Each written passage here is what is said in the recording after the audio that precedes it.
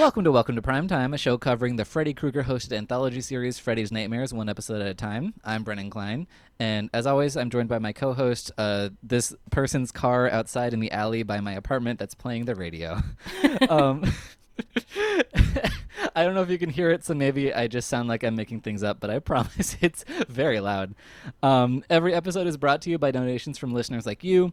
You get one new episode for every donation. Please help us keep going by giving to the Okra Project, an organization that is working to feed Black trans people in need. You can find out how to donate in the show notes below. This week's patron is B. Mackenzie. You should all also listen to her podcast. It's called Keep Screaming. It's a slasher movie podcast on the Pod People Network. And guess what else is on the Pod People Network? The new show, This Ends at Prom, co-hosted by BJ Colangelo, who's our guest again today. Welcome back, BJ. Hi, I'm sorry that I laughed at your co-host, but it made me laugh because my co-host is usually the really loud motorcyclists who drive down my street.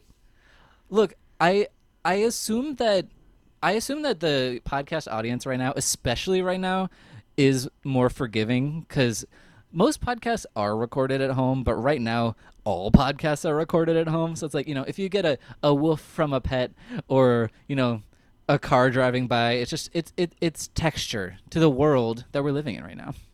My favorite is some of the podcasts I've been listening to is you get to now hear their cats just absolutely furious that you're home and you're in their space, and it's just people trying to be professional and do their show, and then every once in a while it's like, oh my gosh, shut the fuck up. It's great. I do love that. Yeah. Oh, sorry. I got distracted by the radio again. Yes, we're here to talk about season 1, episode 14, Black Tickets. Here's this one aired on February 5th, 1989. Here's what you could have watched in theaters instead, and let's see if it's better than last time. Oh, I don't know that it is. It's slightly. Okay, you could have watched Who's Harry Crumb? You could have watched the Larry Cohen movie Wicked Stepmother, which is not one of his more popular ones. No, I can't say that it is. But you know what it should be more popular than is that weekend also had a re-release of Gone with the Wind. Oh, boy. What a weekend. So yeah, that's great. The writer and director are a team that we've seen previously before on the episode The Bride Wore Red that we discussed with Aaron Dries. The writer's Howard Lakin, director is George Kajender. The cast here is actually an interesting cast. Carrie Wall plays Miranda. She was a dancer in The Running Man, but then as the character of Buzz is Bill Moseley. Yeah? Yep. Yeah, from Texas Chainsaw 2, Reaper the Genetic Opera, Devil's Rejects, House of Thousand Corpses, a million horror properties. But most importantly, this episode features, as the character of Rick, Brad Pitt, who you might remember from that one episode of Friends. My brain did not process what I was watching when this happened. I don't think the writer's brain processed what he was writing, creating this episode. So that's also true. It comes full circle. But yeah, let's get into it. Miranda and Rick are having the first night of their honeymoon. They have just eloped out of college and have not told their parents that they were getting married, but their car breaks down just outside of a little town called Springwood. They're trying to head to San Francisco, so they have a long way to go. But I want to know, where were they coming from? Did they even say? I don't think so, but I imagined it must have been East Coast. I secretly hope that it was Pittsburgh and they've only been driving for 3 hours. That would be great. And he just didn't put gas in his car or something. Right. But yeah, so they start walking into Springwood to try to get a mechanic or find a phone or whatever. And Freddy pops out of a manhole, doesn't he? Yes. Yes. Freddy's just all over the place when it comes to Springwood. He's just popping out of places. He is Pennywise the Clown at this point. Honestly, yes, that's a very good comparison. Thank you. Yeah, he says, it's a shame they bought a ticket to freedom only to have me punch it, which is actually, I liked that line. I thought that was a pretty good one, but I will admit that it took me a second. I was like, What? Oh, like punching your ticket. Like, okay, I got it. Because that's It's just not him with boxing gloves. yeah, it's just like a kind of an older expression because you don't punch tickets anymore. So True. my brain was like, what? Oh, nope, that makes sense. That's actually a good joke. Good job. Yeah, now it'd be like, it's a shame they got an e-ticket to freedom only to have me scan it on my iPad app. Oh, that'd be so bad. Oh God, we're only moments away from that kind of material. We really are. But yeah, so Brad Pitt is really into running away from their parents, but the girl's not so excited about the idea. He's like, I won't live in a goldfish bowl. Like, our futures are preordained by our parents. But she's like, I think you're a little bit running away from me too. And I'm like, you've been married for 12 seconds, ma'am.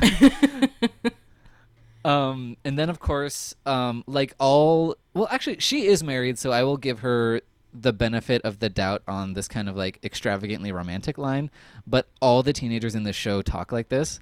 But she says, I'll always love you from here to heaven. And it's just, it's very exaggerated the way that the romance happens on this show. Yeah, this is like live journal poetry. That's what's happening here. Oh yeah. She invented LiveJournal. Congrats to Miranda. But so they do find a phone booth. Brad Pitt crosses the road to get to it, but he gets hit by a car in the process. Turns out he's fine. He gets hit in a way where he should not have gotten up. Like, so this is 2 episodes in a row where someone takes a tumble and are in way better shape than they have any right to be. Yeah, it's like he's made of rubber. I don't think he even has any cuts or bruises or anything. He just continues to be Brad Pitt after being fully hit by a speeding car. Yes. But so they're at the phone booth. An old couple, like, in a car pulls up, and they're like, "Oh, we can give you a ride, but first you have to call your parents." But they refuse, and then they pull out a gun and mug the kids. I had to stop the episode when this happened because I audibly screamed, "What?" And it like distracted my wife, and she's like, "What is happening?" And I was like, "This old man just pulled a gun. There's a lot happening." And the old lady just took the money, and she's like dancing around like like with the money, like a wicked witch. Yes, I'm like, I don't know what just happened. Oh yeah, it's truly wild. And the metaphor here is that they're like, your parents have paid for you up until now, but this is your last free ride. You got to make it on your own. And then more things that make no sense. Bill Moseley shows up as the tow truck driver, but he's speaking in rhyme, and yeah. It's at this point something that this will come up throughout the episode. This episode is very confused on what message it's trying to give and yes. like what I'm supposed to take away from it, and his appearance is when it starts getting confusing as hell of like, I'm not sure what moral lesson I'm supposed to learn from this. Yeah, because so basically, okay, so he's speaking in rhyme, which he doesn't do the whole time. I think they're supposed to call, because their credit cards don't work, which I don't know how I would have found that out from the roadside because it is the 80s. Yeah. But they call the parents to try to get money, I guess, but they only get answering machine messages with like accusatory messages like, Rick, you abandoned us. We're already burning all of your stuff. And then the phone booth turns into an elevator to hell, and they just sink into the earth. The 80s was all about like elevators as, you know, transportation. It was the hot new thing. What the kids are into these days. I guess. God. I don't know, but after the commercial break, the phone booth has nothing. It's gone. They're just at a motel now. And like, did the elevator go to Bill Moseley's motel, which is fish themed for some reason? And Brad Pitt has a lot of sub Diablo Cody dialogue in this episode. Oh, yes, he does. But my favorite here was like, well, we're lucky they're giving us a room at all. We look like poster children for the American Dirt Society. And like, they don't even look that like scummy. They look like normal fucking people. They look like Brad Pitt and friend. Yeah. And his hair is pretty incredible in this because it's, you know, the 80s. So it's like long and very thick and luscious, but, you know, has a weird shape from the side. But from the front, it's a good look. Oh, yeah. Oh, and speaking of, what is your, like, just while we're on the subject of Brad Pitt, like, what's your takeaway from seeing him in this episode? It's kind of, it's uncanny. It was at first, because the opening scenes are, you know, dark, I couldn't really tell. And then once they got to the motel and it's a little bit more lit, I was like, holy shit. Like, and then it just became really distracting for me because I'm like, yeah, you're fucking Brad Pitt. Like, what are you doing here? Yeah, and it's interesting because he does already have like a, I'm not going to call his performance good, but he has like a raw charisma that a lot of, like, especially the characters in the last episode did not have. Yeah, he's kind of bringing his, I wouldn't say like his A game for lack of the word, but like you can tell that like he just has kind of that it factor because he is like outshining Miranda by a lot in a lot of these scenes. And it's not to say that she's not trying. She's trying as well, but he just has it, you know? He's just mesmerizing. It's that inalienable quality that just makes him compelling to watch, like, as a movie star. Yes. Less compelling is Bill Moseley's character's brother Todd, who runs the motel, who speaks like Bruce Campbell as Elvis. Yeah, that's a really good way to put it. It's very strange. He gives them the honeymoon suite, and they immediately start fucking. That would not be my move in such a frightening place after such a horrible night. But, you know, they're newlyweds. And they're teenagers. Yeah. But then Brad Pitt finds snakes under the pillows, and Miranda goes into the jacuzzi, like, while he goes to complain about the snakes. But then basically Todd's like, oh, if you don't like those snakes, you're going to hate the piranha fish I put in the jacuzzi. Which, this is just, again, moments where I'm just like, hands up over my face. What in the actual fresh hell is happening in this episode? This is one of those episodes that really poorly rides the line between what is a dream and what is reality. Because Brad Pitt keeps waking up from dreams, but the world that he's in outside of the dreams is still completely nonsense. Yes. But yeah, so he runs into the room. There's this Cupid statue that shoots him in the leg with an arrow. And then Miranda's has vanished from the jacuzzi. He reaches in, and his hands are burned, and he lifts them up in front of his face. And it's this really horrible burned hand effect that makes him look like that Kristen Wiig character with the little tiny doll hands. Yeah, I mean... but just with burned flesh on them. Yeah, that's pretty much exactly it. Oh, that was a really good image you put in my head. Thank you for that. Yeah, you're welcome. Yeah, if SNL was a little more edgy. But yeah, so he wakes up from that. Miranda is there, and he calls the car service, which is a very hilarious answering message, because, like, you've called Deutschland Auto Service. We're tired of servicing the upwardly mobile. Fix it yourself. And they hang up. And then she gets into the sauna, but she gets trapped. So he runs out into the lobby to grab an axe to smash the sauna, but he gets arrested. And the cops are like, you have the right to remain silent, so shut up. Which, honestly, that's so good. And I need that to happen in other properties, like yesterday. Yeah. But then he goes ham in the backseat of the cop car. He is just kicking the backs of their seats just nonstop. Like one of those... like a drill press in a factory, just going wham, wham, wham, wham, wham. And the car crashes. And he comes running back into the hotel and grabs Miranda and is like, I killed 2 cops. We gotta go. And her response is, you've been gone 20 minutes. Yeah. Which is fair. I mean, yeah, but at the same time, I'm just kind of like, that's a lot of damage you just did in 20 minutes. Yeah, honestly, impressive. Like, could you do more?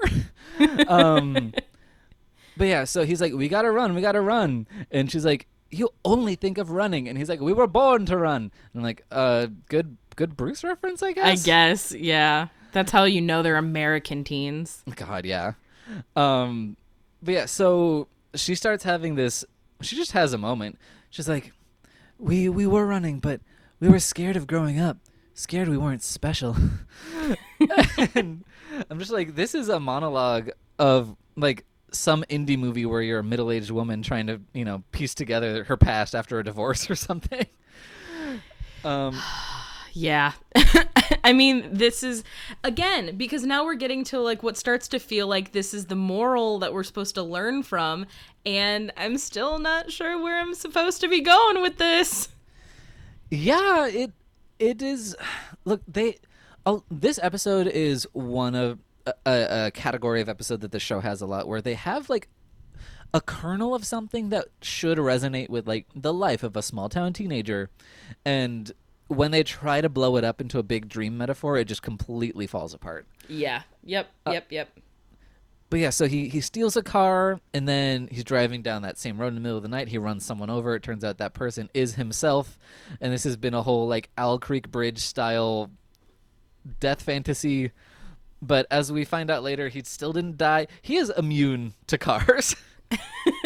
So what I was trying to figure out is because right before he, hits himself with the car, Miranda screams at him, like, you need to stop running or you're gonna die. And then obviously he hits himself. So what I took from that is he was killing his past life, and now the man standing in the road is free to settle. Like, that's the takeaway. Well, this was, the Reagan era. So, building the nuclear family of straight people who don't do drugs is the dream, right? Mm-hmm. Mm-hmm. Even when you're 18. Ugh, disgusting. But yeah, so the fog transitions to Freddy's liminal space, and he's like, he needed a crash course in growing up, which again, pretty solid. Mm-hmm. That's a pretty good one. Yeah, like it. Oh, and then he does put some lovebirds in a cage, and he says like dinner is served, which is less good, but he needs a lot of business. But he's also palming those birds like like stranglehold these birds. Yeah, and because of the inferior like VHS rip quality, it's hard to tell that they're even supposed to be birds in the first place. They might just be like those fake ones that old ladies put on their hats. Oh, absolutely. But also a kind of neat thing in the first shot of the second half of this episode, there's a cuckoo clock with Freddy's head on it. Yeah, that's fun. I want that in my house. Oh yeah, that would be great. And the amount of merchandising that Freddy had, I'm shocked that this didn't become a thing. I am too. And largely disappointed. But yeah, so I guess they're both fine. Like, Brad and Miranda have just settled in Springwood because they're like, well, we don't have a car, so guess we live here. We're not running anymore. Yeah, they don't go back home, though. They just stay in Springwood. Right, which, again, I'm not sure what I was supposed to take away from this. Like, the whole episode is like, don't disrespect your parents and don't run away from them. But then the moral is stay in Ohio, which is a terrible fucking moral. It really is. And I'm saying this as someone who lives here because I just realized that I have not made that clear. I live in this hellhole. You don't need to be here. This is a bad place. This is the bad place. Yeah. So yeah, Miranda has gotten a job at Big Hair Records, which is what I assume it's called. Which is what I really hope it is called, and I want to exist because that place is like dripping with some "Don't Tell Mom the Babysitter's Dead" goodness. Oh yes. But yeah, so Miranda has a job as a secretary, but her boss is like, "You're on the fast track to become like a music producer, I guess." To be a something, because you show some moxie with your secretarial skills. Oh yeah, because that's how it always goes. So she's trying to live her Melanie Griffith working girl dream, because Springwood's corporate sector is really booming right now. But it is a business that's run by women, which I'm a fan of. Oh, yeah. Although women who disrespect working mothers to the point that they... Yeah. Like, when she talks about missing her period, her boss is like, that would be incompatible with your job. Say goodbye to the fast track. Like, not even in the subtle, insidious way that corporate culture does do that kind of thing. No, just straight up, like, on Front Street. Like, you get knocked up, you're fucked. Yeah, exactly. um, so yeah, and she says motherhood is incompatible with this job. What, the secretary job? Right. Like, I feel like every secretary in America, unless they're doing like a college internship, even if they are doing a college internship, they probably like have a kid. Like, I don't understand. Yeah. And how many music artists are rolling through Springwood to be represented by this company? That's the real question here. Like, who is so in demand that they need to go to Springwood to get signed? Yeah. But yeah, so she's driving home after this conversation with her boss. She sees herself in a station wagon full of kids, like putting a gun to her head. And this is the part where Freddie comes out of the manhole. Oh, yes. Because he says, like, oh, she's got a front row ticket to the American dream. Which I guess music company, family, okay. Sure. The pieces are in there somewhere. And then she and Brad have a conversation, and he's like, well, I kind of want a kid. And she's like, look, your life will be tougher, but mine will be ruined. And he's very much offering to be like a 50-50 co-parent, but the kind of underlying conversation they're having is that, like, she will have to give up everything to have this child. And what I actually really liked about this scene is because he's being, the 50-50 parent, like, oh, well, we'll make it work. And then she's like, yeah, well, you're not going to have to feed it with your body, and you're not going to have to give birth to it and like wreck yourself. And it's like, yes. I'm glad. Thank you for saying that. Yeah, no, I really appreciate, like, this scene was on and off point very frequently. It lived in both vectors of, like, there's the fact that, like, having a baby doesn't ruin your life. It can. But, like, the sheer incompatibility of it is weird to me. But also, I don't know. It's so, I just don't know what I'm meant to get out of it, because I loved that moment that you mentioned where she did say that, where she's like, this will affect me profoundly and my body, which is like a very unusual way for the 80s to approach a pregnancy. Yeah, very much so. But I think I was weirded out by the assumption that, like, someone who chooses to have a baby is like flushing their life away, which is also a weird assumption, because it's like we're not living in the gray area of this. It's very extreme. And again, I mean, we'll get to it when we talk later.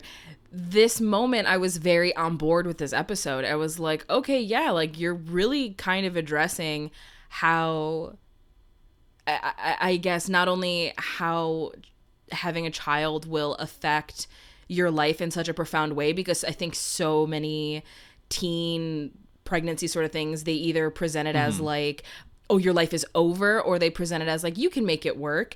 And this is kind of playing the middle, where it's like, it's not the end of the world, but it could be, depending on like how we want to do this. And I was like, okay. Which is true. I'm not trying to like not say that. Right.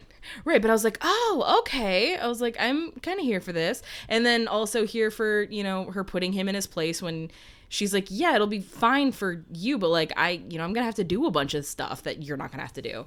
And I was like, oh, okay. And then we move forward, and then I don't know. The morality of this just goes off the rails. You mean the very next scene where she's already pregnant, and then her friends ask her to go out, and she says, no, I can't. I'm too fat to have fun? Yes. What the fuck?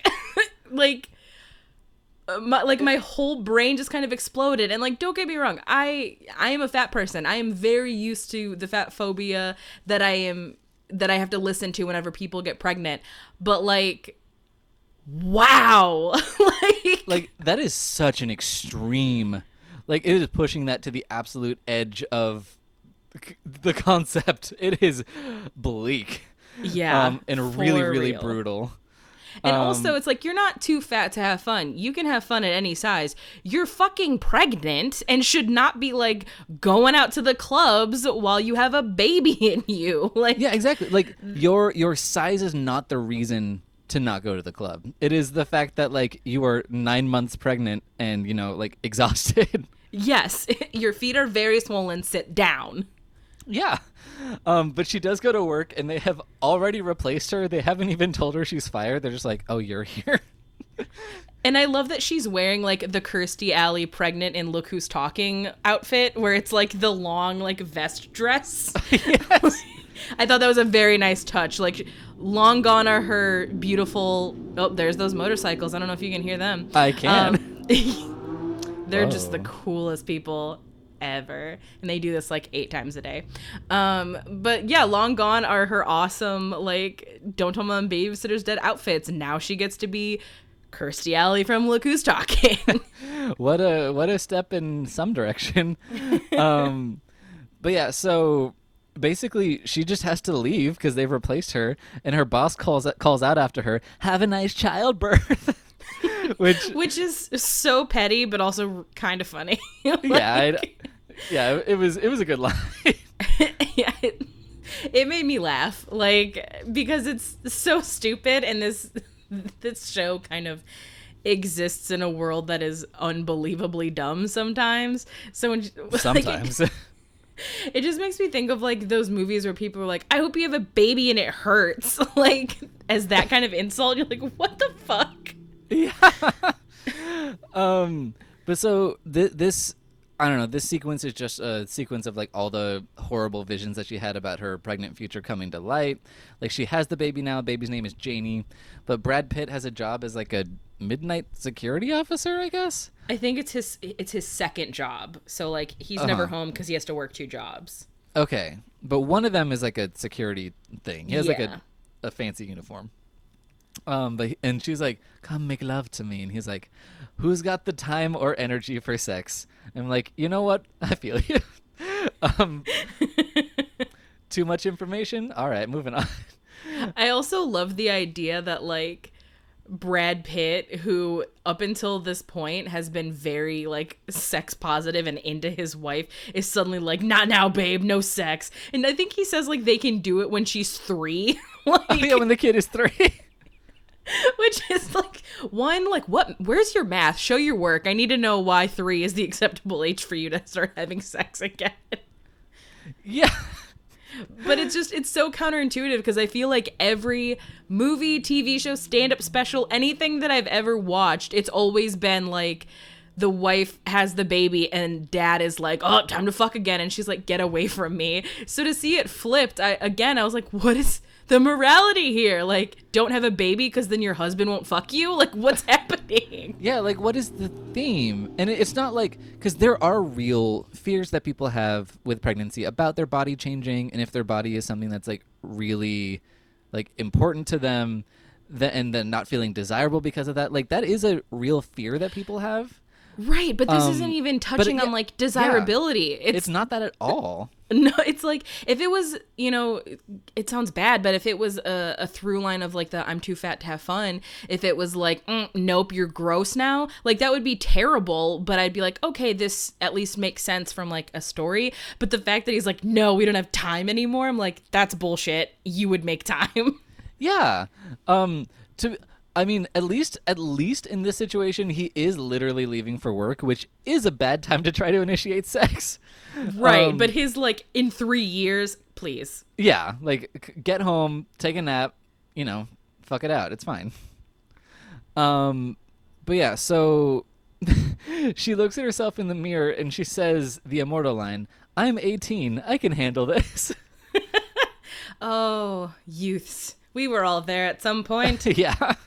And I don't know. I approach a lot of teen stuff with like my more adult eyes now, especially on this show, because everyone is always saying like, "I'll love you forever" when they're in high school. Right. And that is how a lot of high school relationships go, because those feelings are so strong and those hormones are out of control.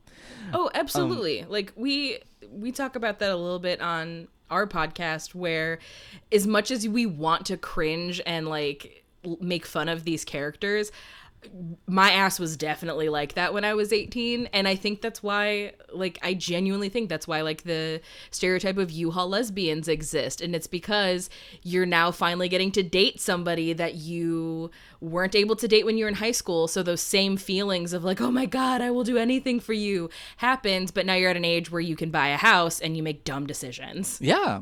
No, this is actually that ties in. I think a lot of queer people have a kind of arrested development in the dating sphere because they don't get to do any of that high school shit in high school. So Right. a lot of older adult queer people are starting that phase really, really late, and they have to get through that in their 20s or even their 30s. Yeah, and you don't have your parents to be like, "No, shut up." Like this is a dumb idea. You are not running away and getting married. You have a curfew. But then when you're like 25, it's like, "Oops, I ran away and got married." Exactly. Being gay is great. I mean, it is. But yeah, anyway, so in this episode, Miranda gets like kidnapped by a trio of trench coat wearing cops that interrogate her about motherhood. One of them is very Anne Dowd from Handmaid's Tale. Yes. Oh, yeah. And she's like, motherhood takes guts, commitment. And this part's my favorite. Miranda's response to that is, I got straight A's in high school. Yes. Like, I'm prepared for this. I had straight A's. Which is also, I think, accurate to how teenagers feel about things. Yeah, it really is. Like, I'm on the honor roll. Yeah, I can do anything. Oh my God, that's a thing. Yeah, that's how they try to get the bank loan in Sugar and Spice, is that she's an honor student. Okay, anyway. Oh, teenagers. Yeah, so they put her in a cage full of the sounds of crying babies, which is called the postpartum sleep deprivation camp for unprepared mothers, which is also kind of fun. It's super funny, actually. But then there's just like the trench coat people and like a doctor are yelling at her, and they're like, "You've given birth to your own replacement," and other like mom fears. Yeah. She wakes up to go get the baby, and a Freddy nightlight turns on, and also I really want that. Same. And the baby's in one of those little plastic baby cars and hits Miranda and knocks her over, and then she gets pelted with diapers. and this scene's wild. She falls into the crib, which is suddenly really big. And then she like tries to peek out of the crib, and all of a sudden, Brad Pitt, two of the lady cops, and the doctor are doing a barbershop quartet lullaby. It's a lot. Like this whole segment is just like a giant like baby fever dream. Yeah, it's just if I ever get to meet Brad Pitt for any reason, I'm going to bring up this moment because I need to know everything about, like, how long did you rehearse this barbershop lullaby parody song? Like, did they tell you this was happening when they gave you the script, or was this like what? I tell me the process. Yeah, God, yeah. Did you read this and say, yeah, I'll sign on? Yeah, so she wakes up from that, realizes she's not pregnant. She jumps on the bed in joy. The cuckoo clock falls beneath her foot, and she just kind of conks her head on the floor, falling off the bed. And then it cuts to Brad Pitt talking to some doctors, and they're like, she might be a child for the rest of her life. And it's just like her playing with toys because the bonk on her head made her 5 years old in her head, I guess. Yeah. And again, this is where the morality doesn't make sense to me, because it's like, okay, don't have a kid, it'll ruin your life, so like don't have the kid. But then you're excited about not being pregnant, which means you don't want to settle down and like have a family, so now you get to be a kid forever. Like, is this trying to play against like the whore Madonna complex? Like, what is happening here? I don't know what I'm supposed to feel about babies now. Somehow I don't think the whore Madonna complex was floated around in the Freddy's Nightmares staff room. I don't think so either, which is why this doesn't make any sense. Like, this moral is, I don't know, damned if you do, damned if you don't, which, I mean, that's weirdly correct in terms of how we treat people who can have children, but also what? Yeah, it's complicated. And then Freddy says she took a licking, but she kept on ticking, cuckoo, cuckoo, cuckoo, which, sure, thanks, Freddy. Thanks for stopping by. So what are your final thoughts on this episode? Was it a dream? Was it a nightmare? Or did it put you to sleep? This one's a nightmare. This is a full tilt nightmare because, one, the idea of having a child is a nightmare, which is weird because I'm extremely maternal. Like, I'm a teacher. I'm a great aunt, but like for me personally, no thank you, never. So that's a nightmare. But more so this episode just feels like all of the infighting that people have surrounding childbirth and whether or not people want to have children, because I definitely am a huge advocate for people having the right to choose. Like, if you want to have kids, do it. If you don't want to have kids, more power to you. Like, Yeah. but the fact that, like, this is this ultra vicious sort of look at all of these options being terrible, I hate it. It's the worst. It's like a giant Facebook comment section came to life. Oh, God. Yeah, I do agree with all that. I am categorizing it as a put me to sleep because I liked some of the ideas they were chewing on. I think the execution was piss poor, as it usually is on this show. But it was at least slightly more coherent than the previous episode we discussed together. Yeah, that's true. This one, at least, like, its intentions, I don't think were on the same page, but I could at least follow it along and know exactly where I was at any moment in time.